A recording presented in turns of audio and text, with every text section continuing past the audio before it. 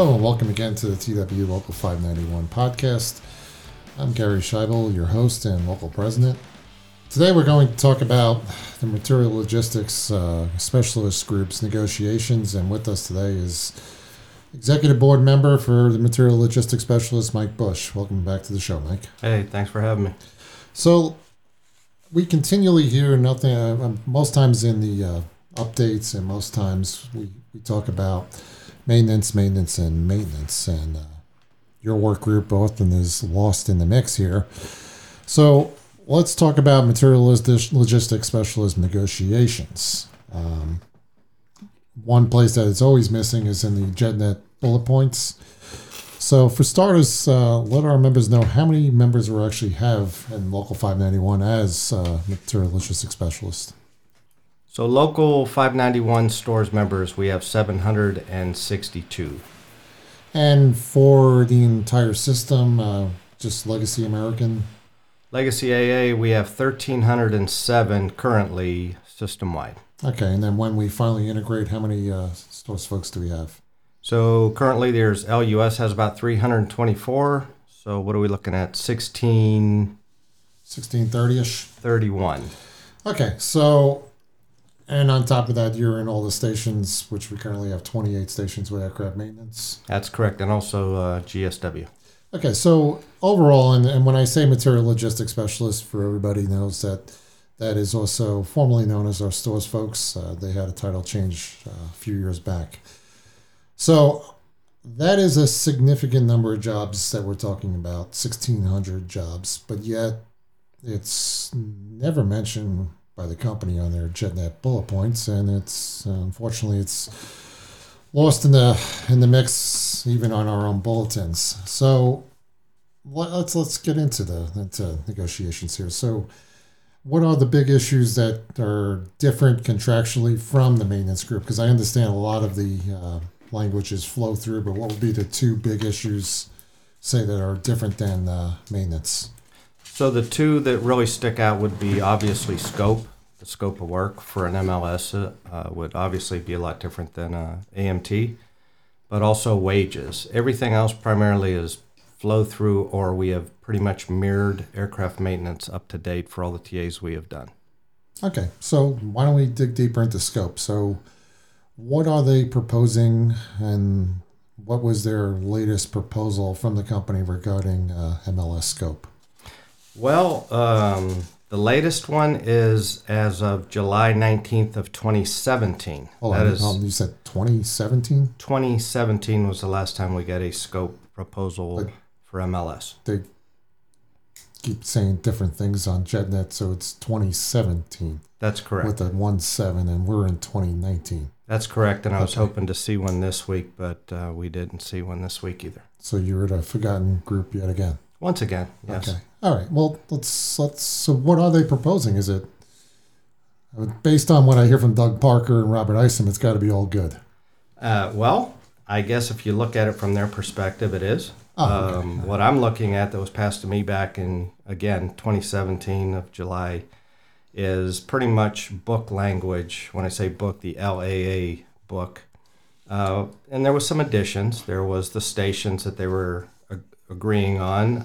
There's a lot of strike-throughs that they wanted to delete a lot of language, and they did add a paragraph about not furloughing to the street any MLS group. They added some stuff like supervisory can perform material planner and AOG for our AOG planners and material planner brothers and sisters over at the IOC. But other than that, it's pretty much strike-throughs and current language. So when you say strike-throughs, they struck through or gutted your existing language? Yes, it's half the size of what it was. So then when you don't have language, that essentially means that everything else that used to be contractual requirement will now become a management right, and they'll decide? At their discretion, it seems to be. That's the trend that we're looking at. So in other words, they're 1,600 members strong, but they're looking to gut what you've been able to accomplish over years as a work group. In fact, you were the first unionized work group on the property way back when. So they're looking to gut the 70 years of history that has gone on. That is correct, and I do like to talk about that from time to time when people bring that up. The stores group did first organize on the American Airlines property back in 1945, I believe it was, followed the following year by the mechanics and the fleet service. So yes, we were the first group to unionize under the Transport Workers Union. Okay. Based on what you're saying with the language, how they want to remove a lot of it, let's look outside for a second from a different perspective of what are the biggest threats to your job. I realize you guys support maintenance, so we do know that American wants to reduce line maintenance by at least 20%, and continually increasing the amount of maintenance that's being done in South America. So let's talk about how that affects the MLS group. Sure. So obviously we have what I refer to as the trickle-down effect. Wherever there's aircraft maintenance, there's stores, and however many there are AMTs, there's usually a percentage of stores. So if we're looking to move work down south to the non-unionized or non-TWU areas, obviously I won't have material logistics specialists supporting that station outside of the U.S. One of the other, I guess you could call it a threat that I see is I see more and more off-site locations popping up. So Tulsa has always had one, Charlotte's had one. We currently opened one in Dallas, an off-site. When I mean off-site, airport property. We have one in Miami. We have one that I just got news a few weeks ago that will be opening off-site in Orlando, of all places. So that seems to be the trend. Maybe they just don't have enough room on the airport to house the amount of parts they want to house.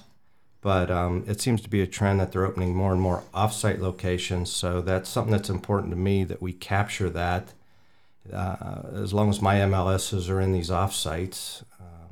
But again, there's been no offer, no language, or no discussions of that to date. Okay, so let's speak of real off-site. I mean, off-site being, say, Sao Paulo, Brazil.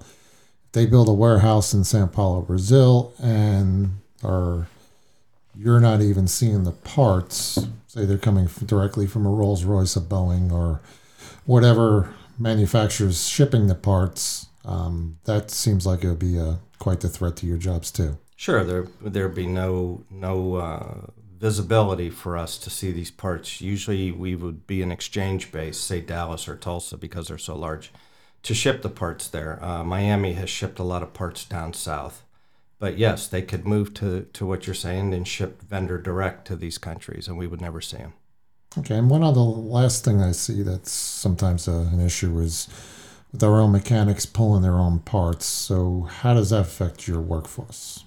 Just to be, in some of the smaller stations within the United States, how would that affect?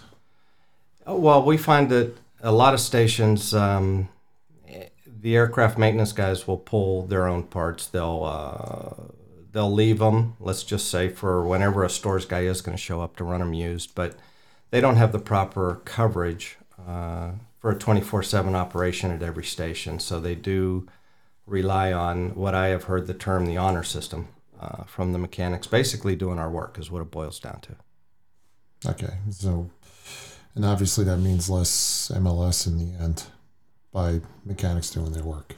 Exactly, okay. And the LUS world, they I believe they have a clause where a mechanic can work in the capacity of a stock clerk. They're still called stock clerks on their side, so we don't want to go down that road.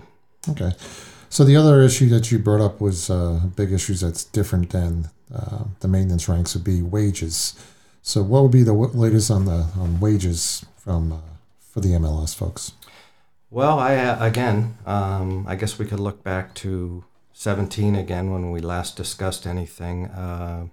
But wages, what I kept hearing for the last year or two was Delta +3 or whoever's hired +3. Well, we've recently had Southwest that has just signed a TA that they are now the industry leader in wages, but yet we've heard no offer of Southwest +3. So again, it's been a long time since we've heard anything, so I'm not sure where they're at right now with wages.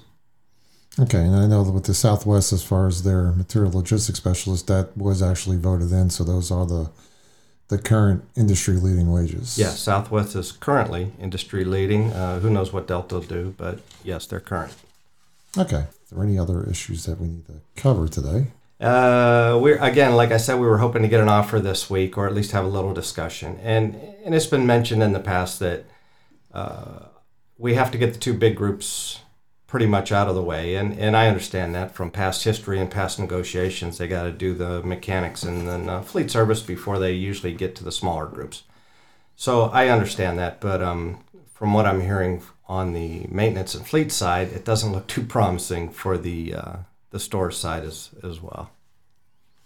Okay, well, that's our podcast for today, and thank Mike for coming in and giving our MLS folks some insight into the negotiations. And on that note, we'll end this podcast, and as always, work safe, work compliant, and most of all, stay safe.